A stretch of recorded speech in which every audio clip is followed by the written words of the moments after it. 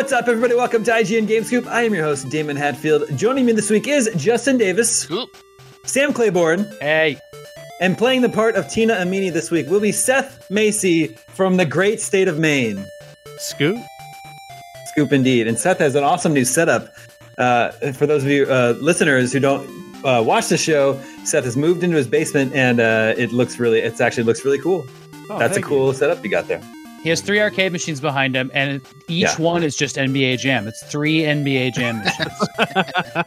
It's all 3 different versions of NBA Jam. That's a good point. And he's got Mario Kart Live set up on the floor. Amazing.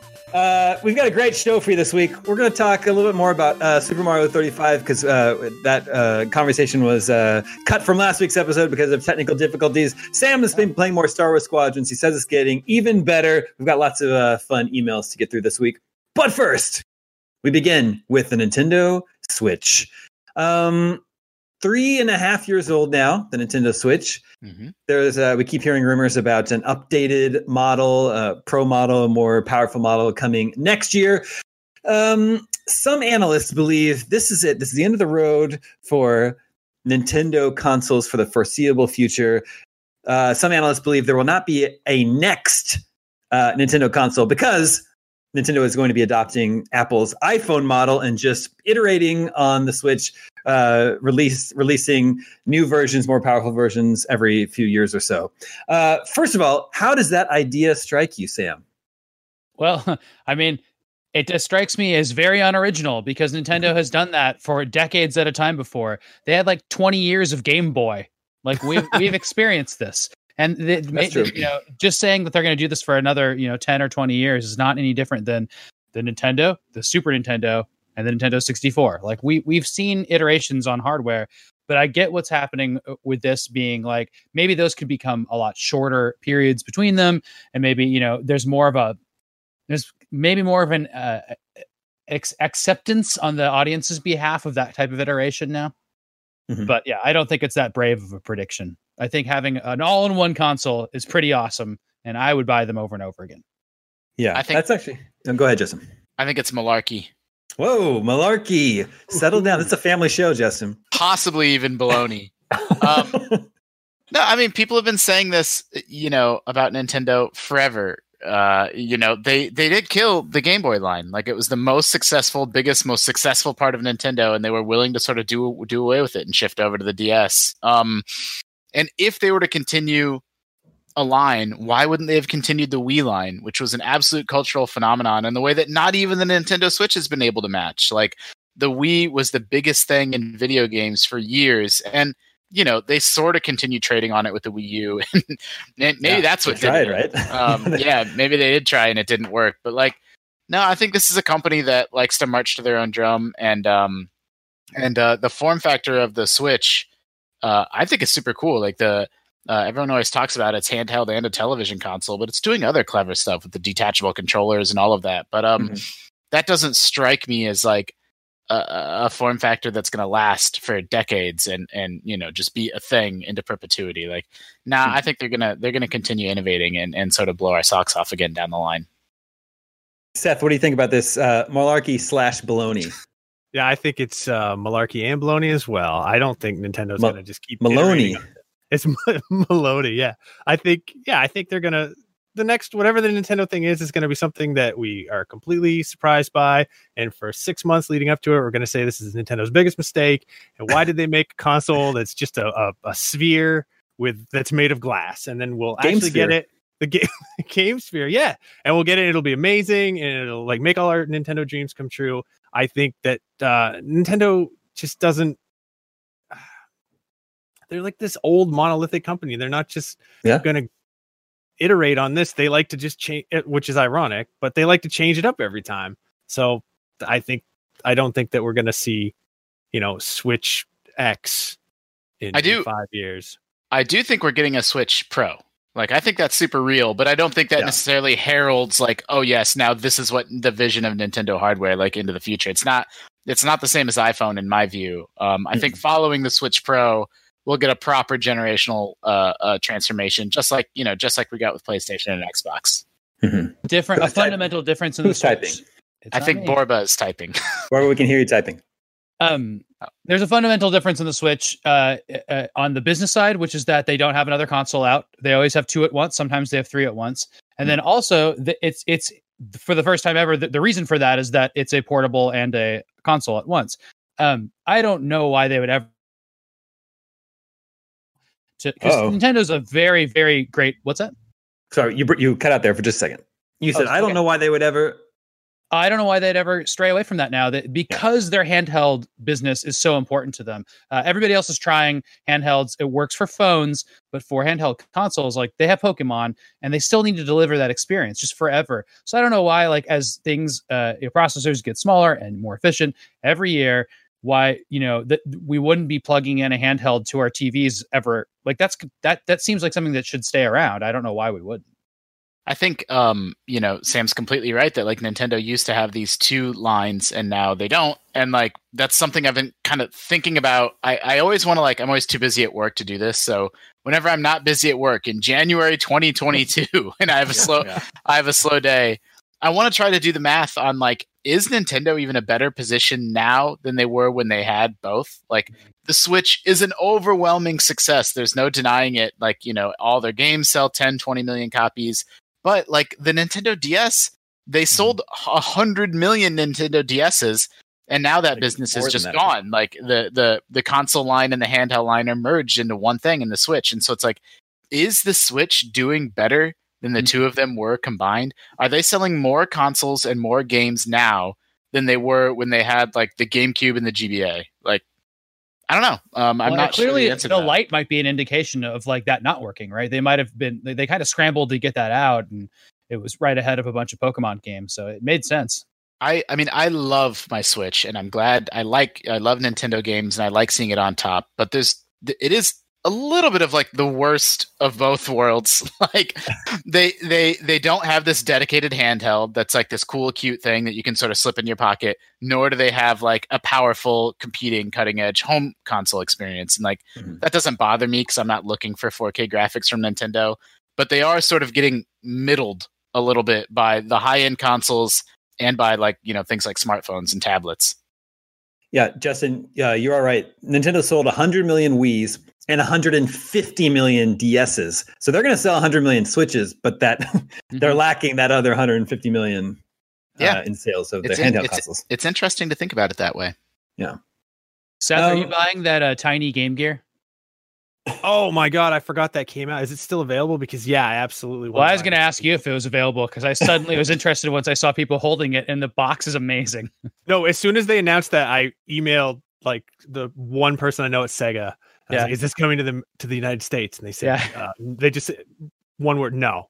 Yeah, and that was it. They didn't even sign off. There was no signature. It's literally like this big. It's a keychain, and the box just sits in your little hand. Oh, I love it. Tiny little box. And then what Sega said today, their next mini console will either be a Dreamcast mini or basically a Master System mini. So it's like, well, I bet I could guess which one of those would sell better. Which is why we're going to get the Master System with a tiny light gun. Based on the original stats of each system, I don't know which would sell better. Oh yeah, yeah, that'd be really cool to get a Dreamcast box with a couple games in it. I just wonder if they'll limit it, even though there's no reason to like 3 or something. We've never seen that for a 2000s era system.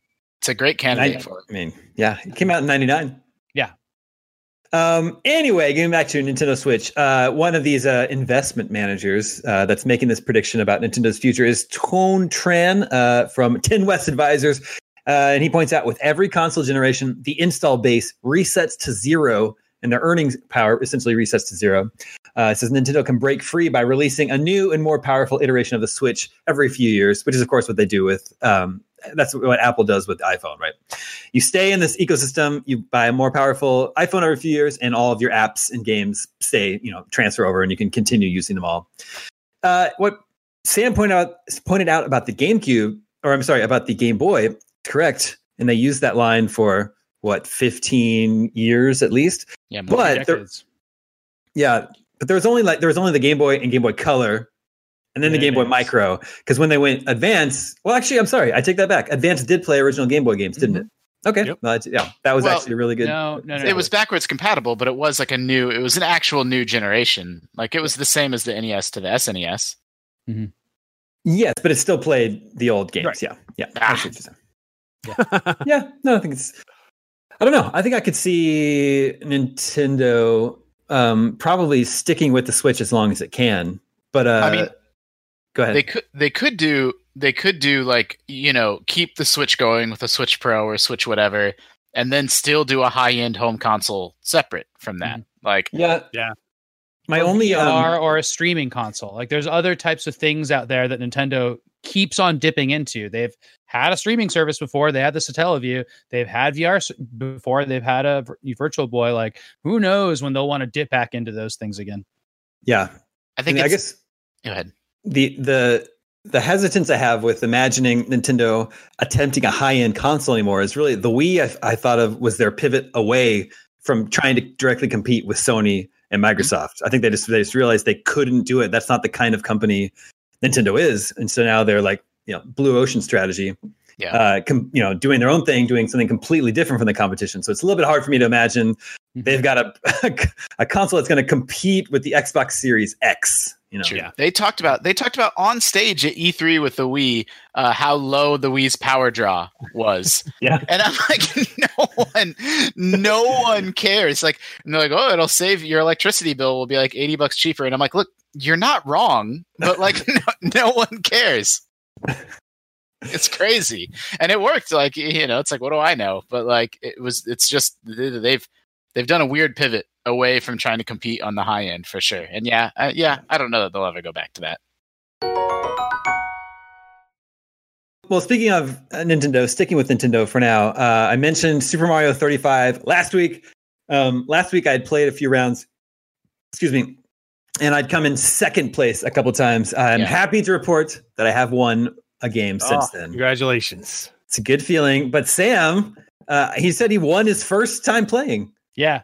Well, I didn't really know what I was doing, so I just took it slow. I got a bunch of fire flowers, I just got all the coins I could and just playing through it. And I saw what people were doing. Like I saw that they were going to the Hammer Brothers and sending them to my screen. But if you have a fire flower, it's fine. And then I guess you can hit. I guess I've only played once, so there's the and there's the. But I watched somebody else play a lot after that. But yeah, I like how you can use that random thing to use your coins to get another one. And that was really cool. So then I started really focusing on coins, and then made sure at the end I had 1,200 or something, and it was like everybody else had 250. It was stupid. You can chain up coins. That's the secret way to win is chain either by jumping on their heads or by using a Koopa, and you get an additional second for each one. Like it's 1 second for the first enemy, then 2, then 8. So it's I love it when I'm being sent a bunch of enemies because I'm I'll just jump on all their heads and I'll stack up 300 seconds. Are the other levels fun? They just seem like they'd be much harder. They are harder. Well, what's really mean is if someone's in a water level and then sends a blooper your way, it comes to you even if you're not in a water level. And those are I haven't seen that. Those are hard to deal with. Yeah. So you've got bloopers in Bowser's Castle and stuff. Yeah. And someone sent me. I got sent 5 or 6 Bowsers in a row. Wow. 10 seconds each. When one of those showed up, I thought that was really cool. Yeah, and they can be killed with a fire flower, which is my favorite thing about Super Mario Brothers. Just standard, it's so cool getting a fire flower to Bowser, and he's just you're like, how am I going to jump over this guy? And you just totally Indiana Jones him. Yeah. He goes, bloop. Seth, didn't you win a bunch of games in a row? I haven't won a bunch of games in a row. I reviewed this game actually, and I played 8 hours over the weekend, and I won 9 games because I'm very good at Super Mario 35. I've got a great strategy.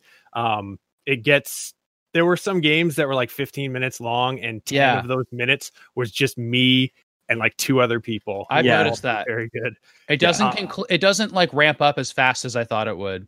No, well, part of the problem is that for whatever the reason, you just keep going back to 1-1, and I don't understand how that is. That was one of the reasons that I wasn't. I mean, I love it. I have a ton of fun playing it, but I wasn't super keen on it because I played 1-1. It said that I've cleared 1-1 136 times. Jeez. And 1-2, which was the next one, I've cleared 60 times. So I've just kind of got sick. The highest level I ever saw was 4-1. So yeah. And those levels are tough. especially when you have, Yeah. people sending spinies at you from their level. So Mhm. good Yeah. game though. Spinies are And it's annoying. free, worth the price of admission. Yeah, worth every penny.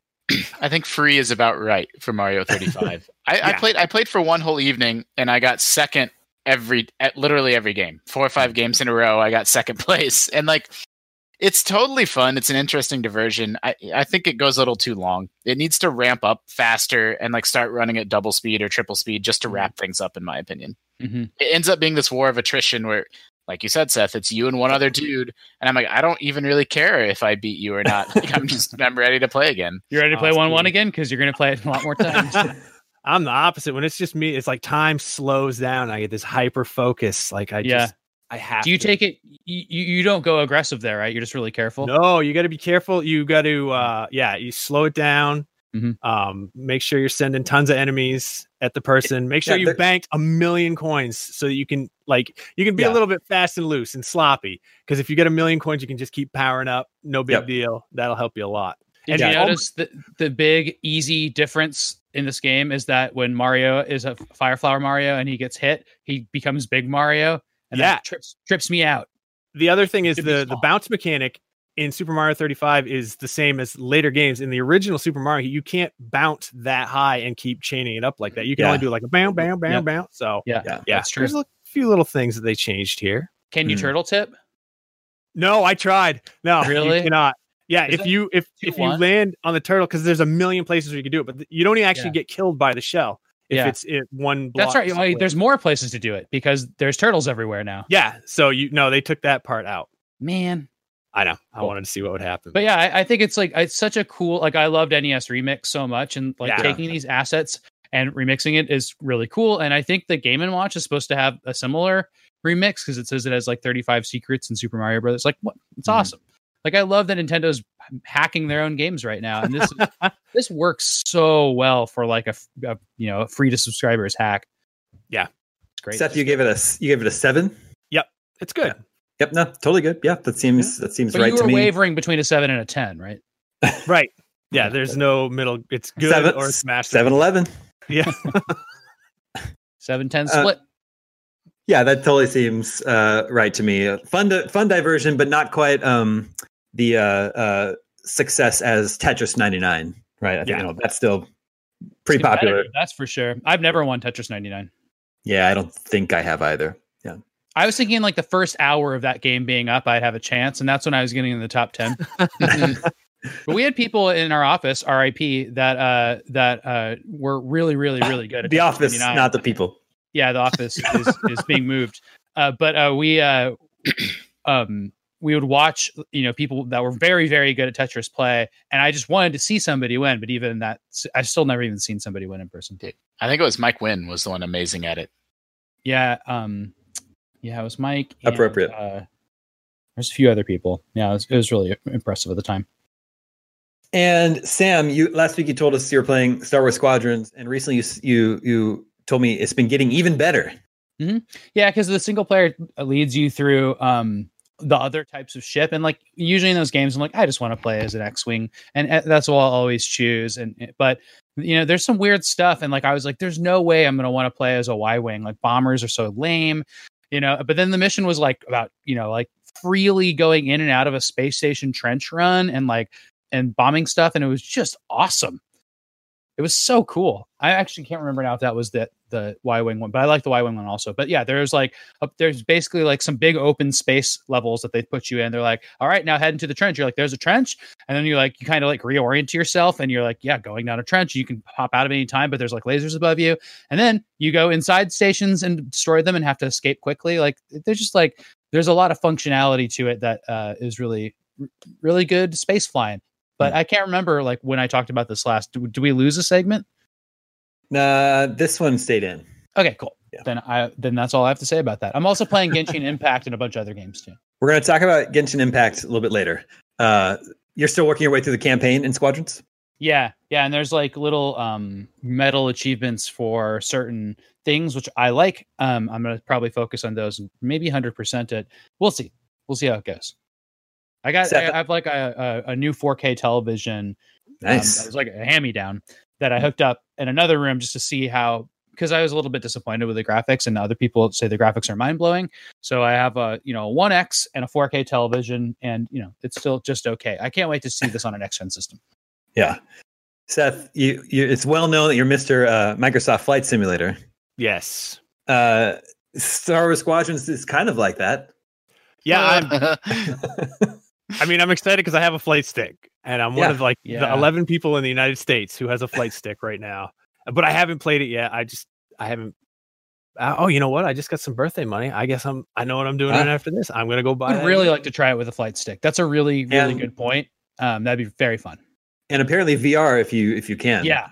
We had an office right now, I would have been so into trying this out in VR with a flight stick. And I know Tom Marks, who reviewed it, had that set up, and he told us on our conversations with our staff that he couldn't believe how fun it was playing in VR and how amazing it was to be in an X-Wing doing that.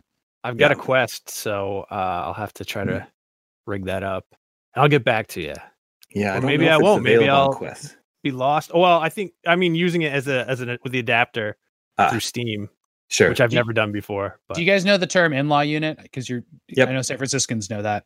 There's a unit of a house, and there's a unit that's entered from another area. It's not rented to somebody else, and just out of sight, out of mind.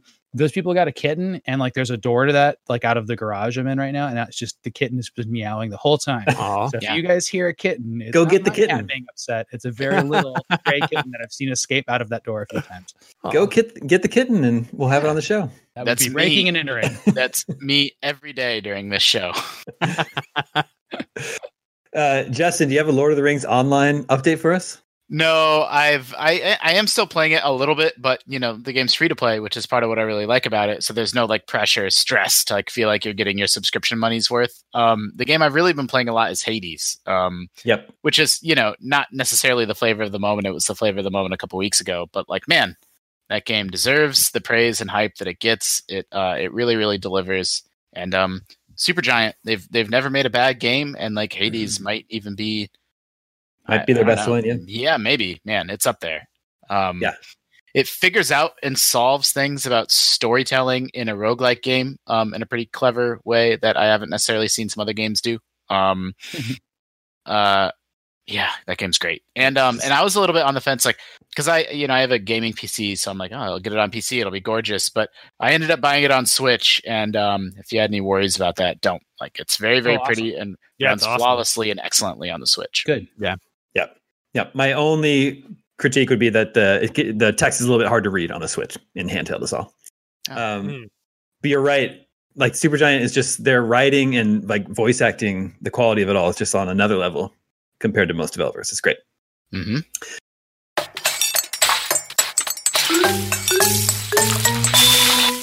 Let's check in with listeners. Hey, listeners. Listeners, remember you can always reach us at the email address gamescoop@ign.com, just like Lucky Schaefer did. Lucky says, "Hey, Scoop Troop, did you know IGN has never given a first-person shooter a 10 out of 10? The highest." What? That can't be true. All the Call of Duty games, we give them a 10 every year. That's right. Exactly right. The highest was Halo 2 at 9.8. We actually also gave Perfect Dark a 9.8. Oh. Lucky says, "I can't disagree, even though the first-person shooter genre is probably my favorite. Meanwhile, I'll give a 10 to games like Celeste and Hades. I'm just wondering if you think it's the genre that makes it hard to score games a 10, or why, in your view, aren't there any 10 out of 10 FPS games from IGN?" We've given a first-person game a 10 out of 10. That would be The Witness. The Witness. For first-person puzzler. Yeah. I probably wouldn't say it's the genre. Genre stuff like that is a real thing. It's very hard for comedy movies to win Academy Awards, for example. It usually goes to dramatic stuff. So there could be something to that, but I don't see it that way. I don't know. A 9.8 is basically a 10. Yeah. It would be now, probably. If we had exactly. Discussion. Yeah, because we don't. Go ahead. That's just an important thing that you were bringing up, where IGN used to be on a 100-point scale where we did decimals, and now we don't. So now, we still deeply care about getting our score right, but since we are on a 10-point scale, it's a little bit easier for something to get, we're just not stressing, is this a 9.6 or a 9.3? It's just sort of is it amazing? Is it good? Is it great? Is it a masterpiece? So Yeah, Halo 2, would we have been on a 10-point scale back then? Surely would have been a 10, like no question. So, yeah, it surprised me. What's that, Sam? Well, I didn't get the run of show leaked to me this week, so I did want to mention though that Damon tipped me off to the topics that we talk about, and I thought for sure this was going to be a rant from Damon when I saw what genre has never gotten a 10 out of 10 from us about how shmups and or brawlers have never gotten 10s out of 10s.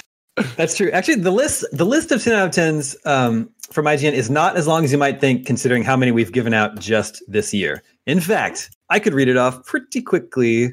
Well, right? Are those the recent ones? What do you mean the recent ones? Well, because we have an article, if you look up every 10 out of 10 IGN's given, that has like the recent 35. Written by Seth Macy. Mm-hmm. But then there's the, of course, the Legacy, which I'm pretty sure it probably has like Perfect Dark, the Game Boy Color game or something like that. There was a lot. Craig Harris gave out so many 10 out of 10s for the Game Boy Color. So I don't know if we're counting all those. But, and his argument will be, it was a different scale. Well, and they're all in hallowed relics of game history now. Yeah, it's true.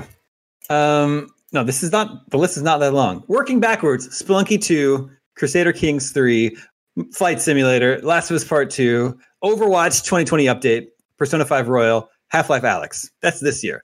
Then you got to jump back to 2018. Those are genres all over the place, by the way. I think that's really cool. Half-Life Alyx, is that not an FPS? Yeah, I guess that would count, right? Yeah. So, Lucky Schaefer, your luck has run out. All right, find us a shmup.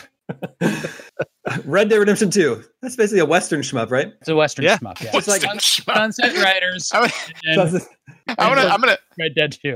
Or Gunsmoke. Remember Gun.Smoke? Yeah, Gun.Smoke. I love the idea of describing any game with shooting as a shmup. Call of Duty is the newest shmup. You know what's funny is that like shoot 'em up, like a shooting gallery or something. Like that's totally an old timey Western thing. Yeah. That's true. There's a bunch in 2018. Red Dead 2, Undertale, Inside on Switch, God of War, and Celeste. Notice you skipped 2019. We skipped. Wow. IGN skipped 2019. Isn't that great? What a year. 2017 had 2, and they're both from Nintendo. Mario Odyssey and Breath of the Wild.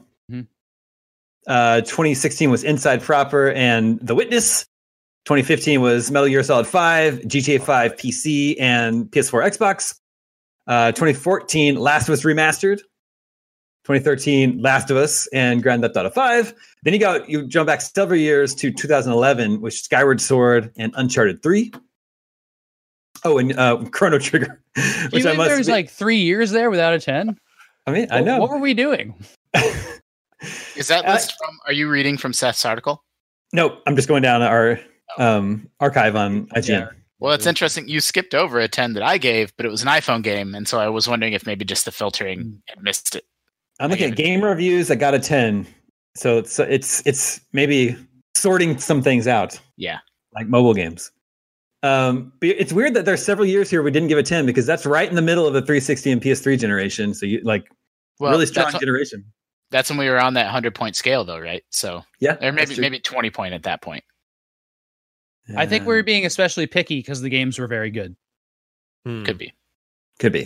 Anyway, Mario Galaxy 2, Metal Gear Solid 4, GTA 4, Dragon Warrior 3. We jumped from... So this... Okay, hold up. There's something wrong with our...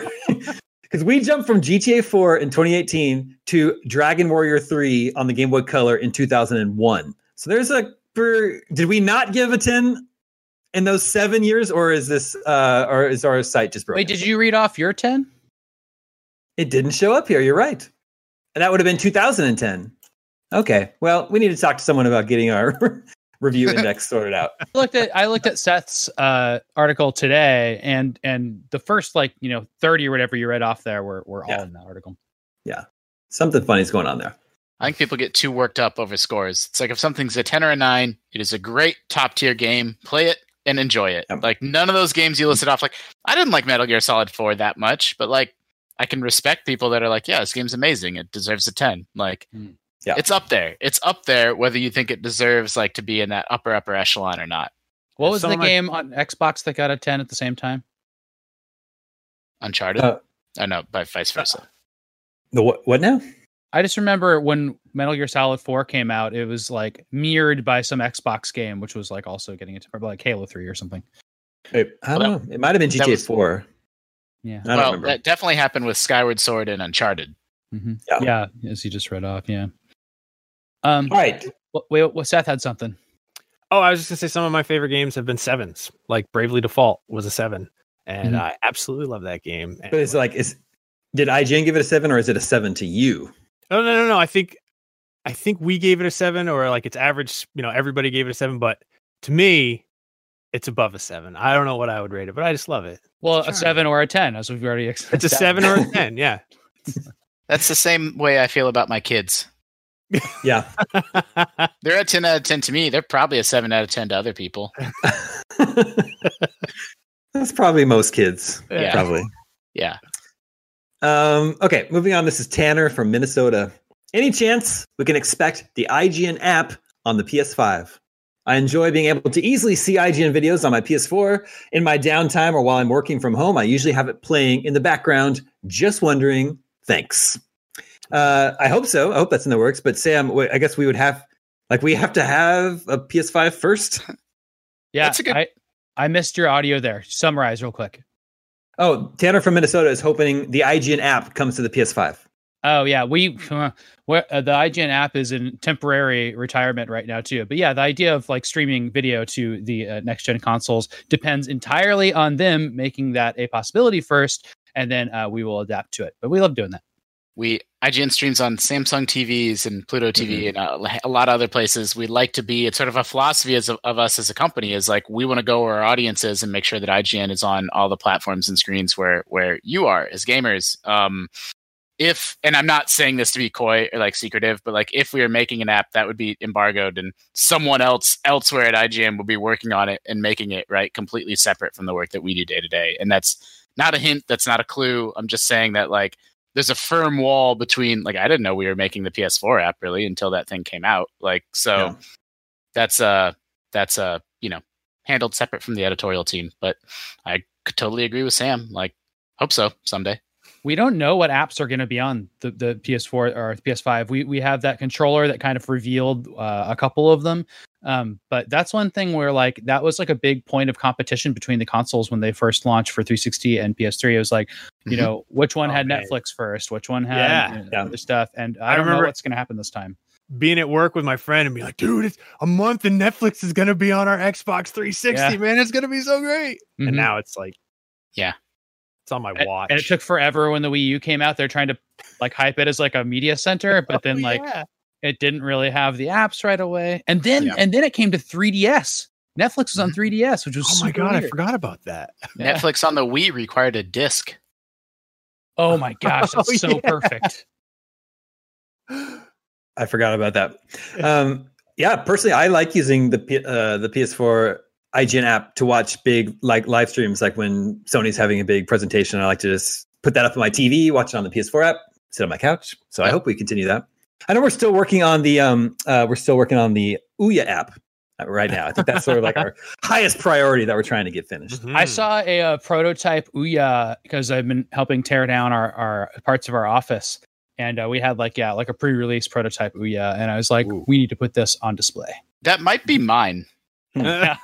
Why wouldn't it be? I mean, I think I may have donated my Ouya to IGN to go in that cabinet, but it has like a serial, like a full like prototype serial number thing on it, which I thought was really cool. Yeah, they all did. All the Kickstarter ones did, I think.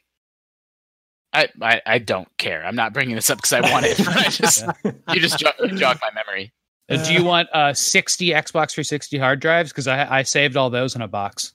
Ooh, no. The original ones that are like this big and gray. Yeah, like... because those have the data on them, right? So it's like if we're going to preserve parts, like I'm very conscious of this stuff, right? So it's like when we donate a bunch of Xbox 360s, which we've done before, or return them if they're dev units, then we keep the hard drives because they have a bunch of games on them. Hopefully the login passwords are not set.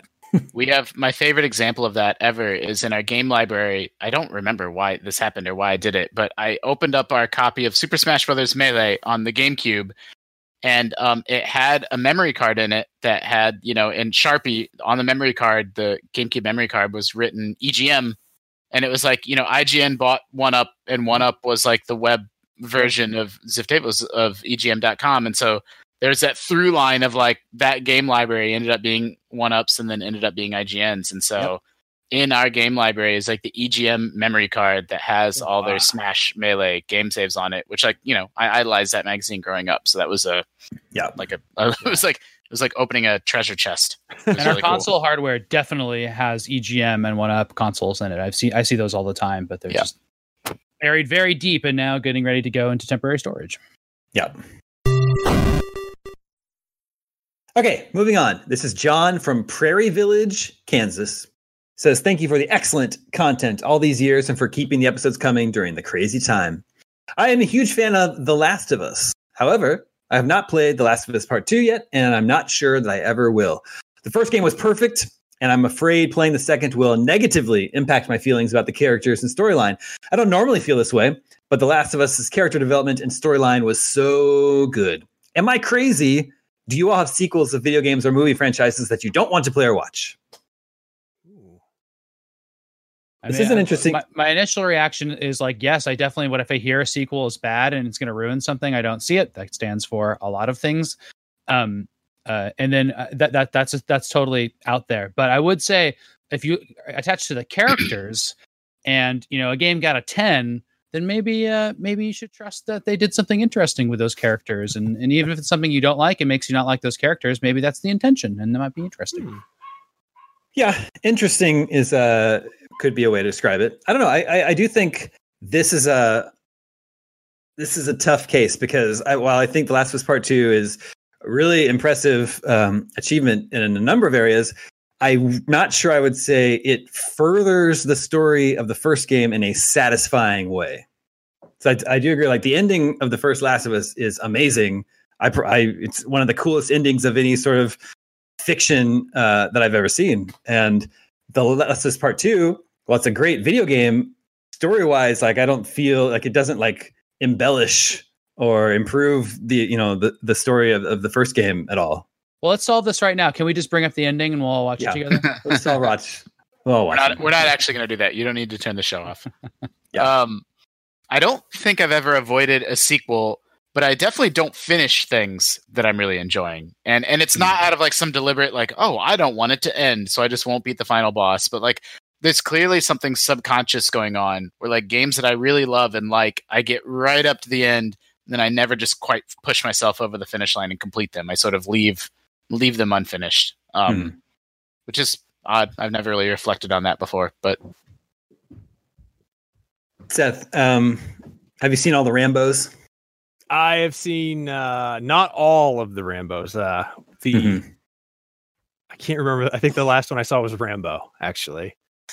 Which was the more modern, right? The more modern. Oh wait, the one right after the one that came after 3, whichever that one was. Okay, yeah, not right after 3 because there was like 20 years in between. Yeah, like 20 years after 3. So, yeah. So you've seen 4 of the 5. I don't think I've ever seen the original Rambo. Actually, the first really? Rambo: First Blood. Yeah, it's a very different movie. Yeah, I saw that recently. It's kind of well composed and level headed compared to the others.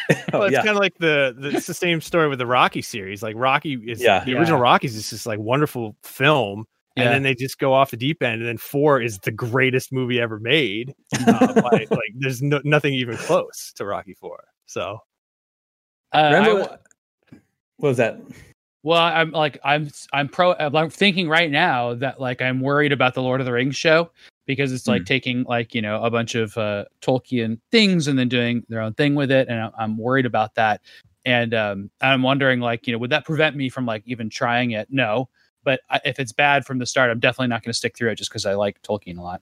That would seem like it would tarnish or at least be a bad time. I've never experienced where I liked something so much that I didn't want to try it again. But I have definitely experienced that like regret after I don't know, watching the episode 9 of Star Wars and being like, I wasted my life on 9 movies because these are all terrible. Or this is going to be a controversial opinion, but I think Ghostbusters 2 is maybe the worst sequel ever made. It's really a mess, and it really bummed me out. Yeah, like when that used to come, it came on TV so much too that I was like, this is on again. I can't take it. But phenomenal soundtrack by Bobby Brown. Yeah, of course. Ooh. If it's up to us. Yeah, you know it. Yep.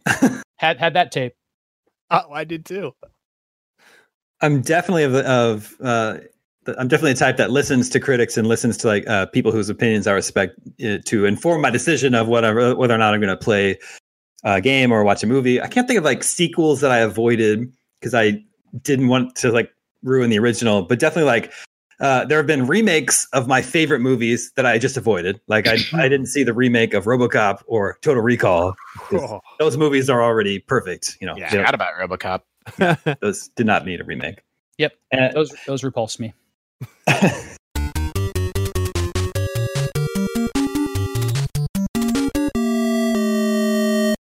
And we're talking about Rambo, and Rambo is actually relevant to video game news today because we just found out Rambo is going to be in Mortal Kombat 11. It's in the new combat pack. There's a trailer today where Stallone is doing the voice for Rambo, and he sounds. Oh, really? Yeah, it's a young character model with a much older voice coming out of that character model. And this is actually the Irishman, basically. But yes, they're doing an Irishman.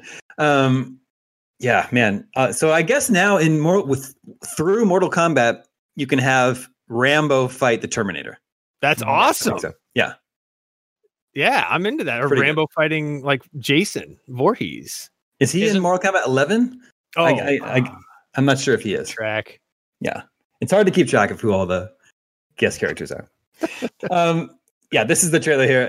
Rambo shows up at the end. And he just says, "I'm your worst nightmare." And he just fires his gun in the air and shouts. Doesn't really do anything. Yeah, just like in the movies. Yeah. Barbara points out you could also have Rambo versus RoboCop, I believe. That's pretty excellent too. Damon, what's the Rambo NES game like? Well, first of all, it has great music. Okay. Really, really good, catchy music. The game itself is almost impenetrable in how convoluted it is. And I actually rented the game, and I was so bummed out because I had the game for like 3 days over a weekend, and I could not figure out how to go anywhere.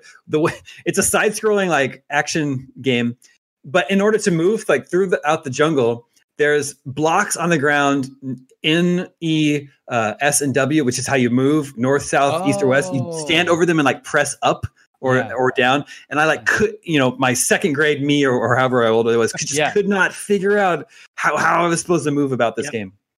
That strikes me as similar to Platoon, the NES game, which was bizarre and convoluted. Oliver Stone's Platoon, the NES game. Yep. Platoon, also an NES game with an incredible soundtrack, with a soundtrack way better than it needs. Mm-hmm. Also, not an appropriate game for the NES at all. No. For the average age of the NES player. Mortal Kombat 11 is also getting a free next-gen upgrade for PS5 and Xbox Series. So that's cool.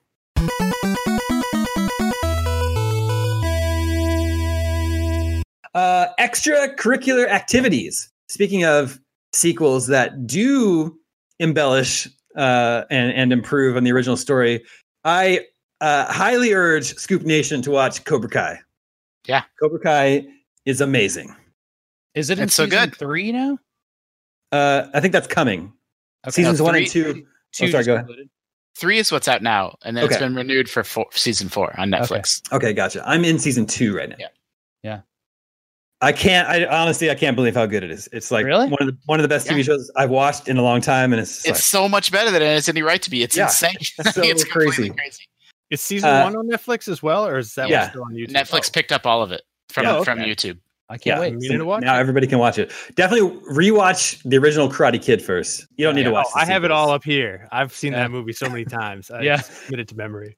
But it's like, it's so crazy. The guy that plays Daniel's rival, the actor's really good. And it's like, no one has seen this guy in a movie in like 25 years, but he's like totally good. It's crazy. Yeah. It should. It's one of there's nothing that should work less. The gap between how good it should be and how good it is has never been bigger than this. Like, there's things that you expect to be good, and then they're good, and you're like, great. But never has there been something that should be worse, but that delivers more completely.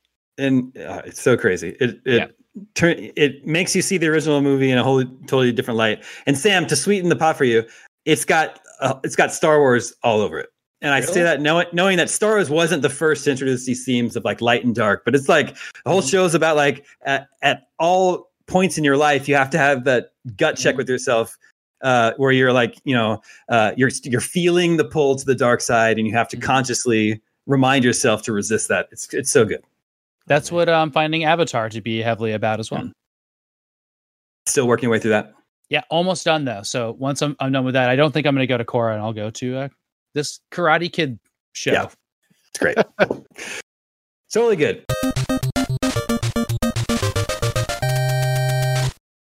Okay, Sam mentioned Genshin Impact. We have a letter from Alan in San Diego. It says, "What's up, GameScoop? I listen to you guys every week on my grocery runs. It's nice to have a chill gaming podcast. Given the prevalence of roguelikes, Metroidvanias, and Souls-like games, I was wondering when Breath of the Wild would be getting wild-likes. Of course, Immortals Phoenix Rising is scheduled to release later this year. However, some of the trailers and videos they've released have made me suspicious of the quality, and I'm very much waiting for reviews and impressions before I commit to that. Another game was released this week called Genshin Impact. Although many people have dismissed it as an anime Breath of the Wild, I am blown away by the quality and depth of gameplay in this game. When Breath of the Wild was released, I took 2 days off from work and marathoned the 120 shrine run and explored a truly amazing world. I've put a similar amount of time into Genshin, and I found it is of comparable quality to Breath of the Wild, in some ways improving on the structure, in some ways lacking. Most notably, it has a deeper combat system in which you switch off characters and combine elements. Puzzles are wonderfully inventive. It's got great boss design and a beautiful, massive map that is only 2/7 of the final size. I guess like what they intend down the road, I guess. Yeah, they have like filled in this much, but there's this much to go. Yeah. However, it fails in comparison to the traversal in Breath of the Wild and music, and most critically has a gacha or loot box system of unlocking characters, with the best characters having a 1% chance of unlocking. I understand there's money to be made in microtransactions, but I would happily buy a season pass version with everything with everyone unlocked instead of free with the probability of obtaining them. I feel the quality of this game is wasted on its monetization structure. So I want to ask the GameScoop crew, have you tried this game? If so, what are your opinions on it? Sam, what do you got? You've been playing, Damon. I want to hear yours. Yeah, I played it for an evening, and I think that's it for me. Like at a glance, it is very pretty, but I find it doesn't run super well because it has an always-on requirement. So it chugs every now and then as it's pinging the servers, and also because of that, you can't like put your console to sleep and load the game back up instantly. It like totally resets the game and has to check in online again. So that was a little annoying. And also, the characters in the game and the dialogue are super annoying. And I like anime, but these like the voices are they're so aggravating. My wife asked me to turn it off. It was annoying her so much. Yeah, I had a similar request. There's an issue with it emphasizes why Breath of the Wild is this kind of like solitary, quiet game. Yeah. Until you battle something, but you get to choose to do that, right? This game has a very talky, like creature that's around you all the time, and then like big dialogue scenes that are unskippable in a lot of parts until you get to the part where you can like do the dialogue, like skip sentences. Yeah. And that's just like, it's not a good match for the Breath of the Wild exploration stuff, but it is hilarious what this game took. It took the mechanics of Breath of the Wild, added a kind of a cool Pokemon element system. Like you can combine elements and like some elements cancel each other out and stuff. I think that's really, really smart. And then I like the switching characters, but that's just like switching weapons, basically. Like one character is a bow and arrow and the other character is a sword and one is a, cast magic. So it's like whatever. And you can do those at the drop of a hat, right? Just tap a button. So I like all that. And then it's like, the other Breath of the Wild stuff is like, you go to a bokoblin camp. Yep. They're just around a ladder with a chest at the top of it. You're in a forest and there's mushrooms and you get them and then you cook them to make a recipe. You go to the top a little of something. sound when you pick them up. It's very similar to Breath of the Wild. You go to the top of something and uncover some map, and then you go float into the distance with a leaf. I mean, like, I love it. Like, that's like the coolest thing in the world. It does feel a little bit cheap to me, and I don't like how it runs online, and I don't like the kind of annoying quality, but like if I get a chance to get lost in this game, it will totally hook me. It's like I would recommend it. It's free, legitimately free on just get it on PS4, and those 4 characters that are your main weapons are all free, so you don't need to buy anything. So yeah, I mean it's a game worth playing for sure. We're just in the middle of a bunch of other games that are worth playing right now, and this one's a pretty big one. It should be on Switch also. but it can't be because it's online all the time. Well, yeah. It could be a glimpse of our future. AAA feeling free to play games that where the gacha mechanics aren't too intrusive. I don't know. Apparently, go ahead. I don't know what the end game in this game is, to be fair, but I don't need to know what it is to know that that's where the gacha system is going to come into play. And if you don't have the more powerful characters, then you're going to struggle to. They're going to get people hooked and get people 100 hours into this game, and then that's when like the hammer drops. And like, if you want to do the raids and want to do the end game stuff, like that's where you'll have to be powered up. That's how these games always work. I think it feels bad, and that's coming from someone that's played. I've played all of them on my phone. Like I played One Piece Treasure Cruise and Final Fantasy Record Keeper and Puzzle and Dragons. Like whatever ones you want to know on your phone, I downloaded them and played them. And like they're fine for diversions, because they're free. So it's like play them for a while and enjoy them. But they're pretty insidious in how they can operate. And like the commenter wrote in, like if this game had a season pass instead, that would feel a lot better than just being open-ended in the amount of money that this game could potentially cost you over the lifetime of you playing it. Yeah. What were the stats? The stats are it's either this or it's flipped. Either it's been downloaded 17 million times on mobile and they estimate it's made $50 million since launch, or the vice versa. I don't know which one. I can't remember off the top of my head. Anyway, this model is right out the gate seems to be pretty successful for them. So that's why I say, I don't know. Maybe this is a glimpse into our future, whether or not that's good or not. Well, these kind of games are great for websites because eventually we'll be able to write a story like this guy beat the whole last boss without spending a single dollar, and it only took him 9,400 hours. And everyone loves those stories. And Sam for Wiki is like, how to get the most out of Genshin Impact without spending any money. Yeah, so, being free to play. There's definite free to play guides in all these games. Yeah, for sure. There's our reviewer and the person who's played the most of this, Tom. He's for what's out there right now, it's a beatable game and you can get through it. It's what you're talking about, that 2 out of 7 stuff. Like who knows what 3, 4, 5, 6 is. Again, I haven't played this game and it does seem like a Justin game, so I want to give it a shot because it deserves that. But prior history has shown us that the Venn diagram of gacha games that seem very player friendly in the beginning and then put the screws to you and ask you to spend money, that Venn diagram is a circle right now. So there's a really fundamental annoying flaw with this game that I'm waiting maybe like a week until it's patched, or I hope it is. You can't change the controls in it at all, and the attack button is like the far right circle button or whatever's on the far right, and it feels terrible. Yeah, there is that, but you can invert the camera, so I appreciated that at least. Yes, you can do that, and you can pump up your aim speed, which I really recommend doing. You can also pump up the volume. I don't know. It's free. It's free. So I recommend Scoop Nation at least download it to check out what a free to play game can look like today in 2020. It is, it is kind of impressive from that standpoint. Mm-hmm. The Rings Online is free to play.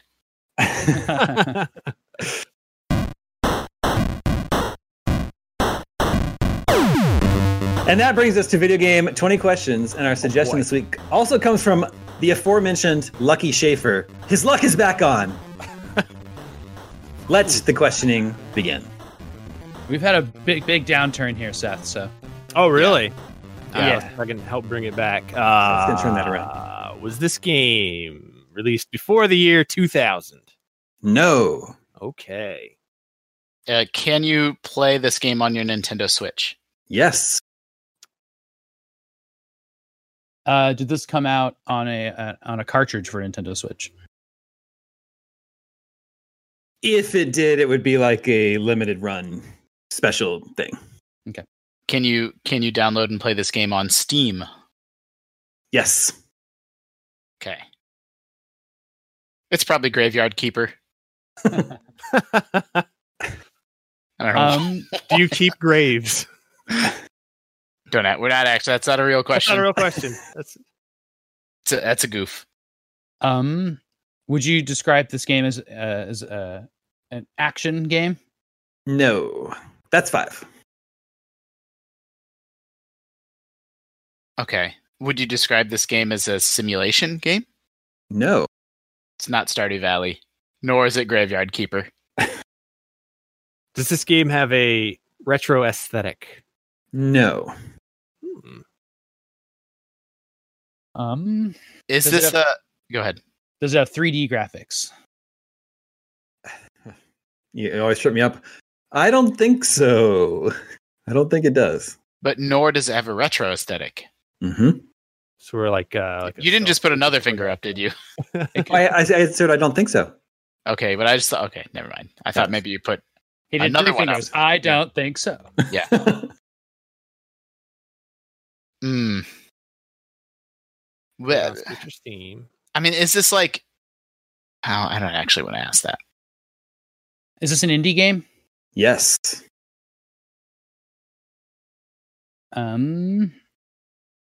Is this a platformer? No. That's 10. Hmm.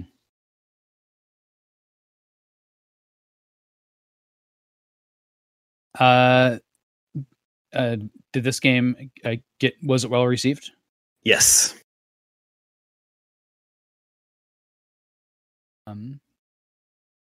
Maybe it's that basketball game that you guys like. What, NBA Playground? No, the fantasy basketball game. Fantasy basketball game? Yeah, the fantasy soccer basketball game. I forget what it's called. What? Oh, Pyre. I don't think Pyre is on the Switch. Oh, it's not. I mean, could be Hades. Could be Hades. Is this? I don't know. Is that a roguelike? Yeah, I would call it a roguelike. Is this game a roguelike? Yes. Could be the Spelunkies. Yeah, exactly. I don't know if Splunky 2 Nah, is on no, the Switch. that's Could just be on, the Binding of Isaac. Yeah, it could be Isaac, could be Hades. Or I mean, is this game new? Is this game new and in the zeitgeist in 2020? No. Okay, not Hades. is could it a still- side scroller? No. Oh, okay. Okay, that's actually really good. So it's a roguelike that's not a side scroller, so it's not like I can't remember what's been ported. Sounds like Binding of Isaac, right? It sounds like Isaac, but it's not Rogue Legacy, not any of the Spelunkies. I don't know what is and isn't on the Switch eShop. Yeah, sounds a lot like Isaac. Does this game have a really gross aesthetic where it's always talking about like poop and hell and stuff like that? No. And that's 15. Damn Well, that's just like your opinion, man. Yeah, And- I love the Binding of Isaac, but I've never seen a bigger mismatch between like better, more thoughtful gameplay and just disgusting art. And just as a fun fact, that's the whole reason why I can't get into Binding of Isaac. I know, same. Yeah. Fun Gross. fact, that's why my 16-year-old son loves Binding of Isaac. So. Sure. That's okay. I mean, what we about, should be able to get this a roguelike. That's FTL? not- Yeah. Yeah. What about the 80 days. strategy one? What about the strategy one? Into the Breach. Yeah, the Into FTL Breach, developers. That's the Bugs versus Robots one. Yeah, but doesn't that Yep. have like a retro aesthetic to it? I would say it does, but Damon likes to throw curveballs at us. is that a sometimes. strategy game? It's a strategy Yeah. roguelike. Is this a strategy roguelike? Well, Would Justin call this a strategy roguelike? this is it's not He it's just not did. it's not a strategy game, but you definitely need to use strategy in it. Like that's not the I genre don't you know put it if in. I don't know if that counts as a finger. I feel like I should be able to get this. I know the roguelikes on Switch pretty well. It just How occurred about to this? me. How about this? I'll tell you this. John Borba just slacked me the right game. So John, you got it before them. Cool. What the hell, man? Cool. He has the run of show, Nope. he as we've doesn't. established. He doesn't this week. Oh See, man. I've like exhausted my roguelike So- knowledge. That's just to demonstrate that it's not an impossible. I Yeah. mean, I know Steam. There's the card games. There's Monster Train. There's Risk of Rain. Those are all card roguelikes, basically. Monster Train is. Risk of Rain is not. But I only know them on Steam, on PC. I don't know Risk of Rain's like a 3D game, right? Risk of Rain 2 is 3D. Okay. Actually, that's a fun... This is a little bit of a tangent, but Risk of Rain 2 is really interesting because it does this thing that games never do anymore, where the original is a 2D roguelike and then the sequel's a 3D roguelike. Mm-hmm. I think that used to not be weird. Mario moved from 2D to 3D. Now games don't do that anymore. Is that SteamWorld card game? Is that a roguelike? No, that's just a normal RPG. Yeah. Yeah, I don't think it's a SteamWorld game. I can't think of my rogues because all of them are side scrollers. That's why I like them. Does this game have cards in it? Yes. Okay. I don't. Oh, you know what it is? It's not Monster Train. The name is escaping me, but it's the card game roguelike that Monster Train was based on. That was like my game of the year. Is it a fantasy game? I'm not asking you that, Damon. I'm asking Justin. We just lost Justin. How are we going to get this? And had the three that you play a warrior, some with like the poison. What? Back. We lost you for a second, but now you're back. Me? Yeah. Yep. No, I know the game. I 100% know the game. I'm just having like a brain fart where I can't think of the game. Even though it was like my game of the year. What? And it's a fantasy game? It's a card game. It's the card game roguelike that Monster Train and all these other games are heavily based on. What's like the setting based on? What's the setting? Yeah, it's a fantasy game, like a dark fantasy game. And you make your way through these worlds. And it's a deck builder. Deepest Dungeon? Darkest Dungeon? Deepest Deep? No, what's not Darkest Dungeon. I know what you're talking about. It has like the little characters and they're like lined up, and as you play the game, that's Darkest Dungeon. Okay. Is it not Darkest Dungeon? No, because that doesn't have cards. Yeah,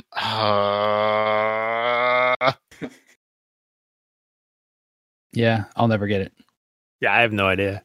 Okay. You're our only hope. Oh, no. It's Slay the Spire. It's Slay the Spire. It's Slay the Spire. There it is. Damon, is it Slay the Spire? Yes, it is Slay the Spire. Congratulations. That has cards in it, huh?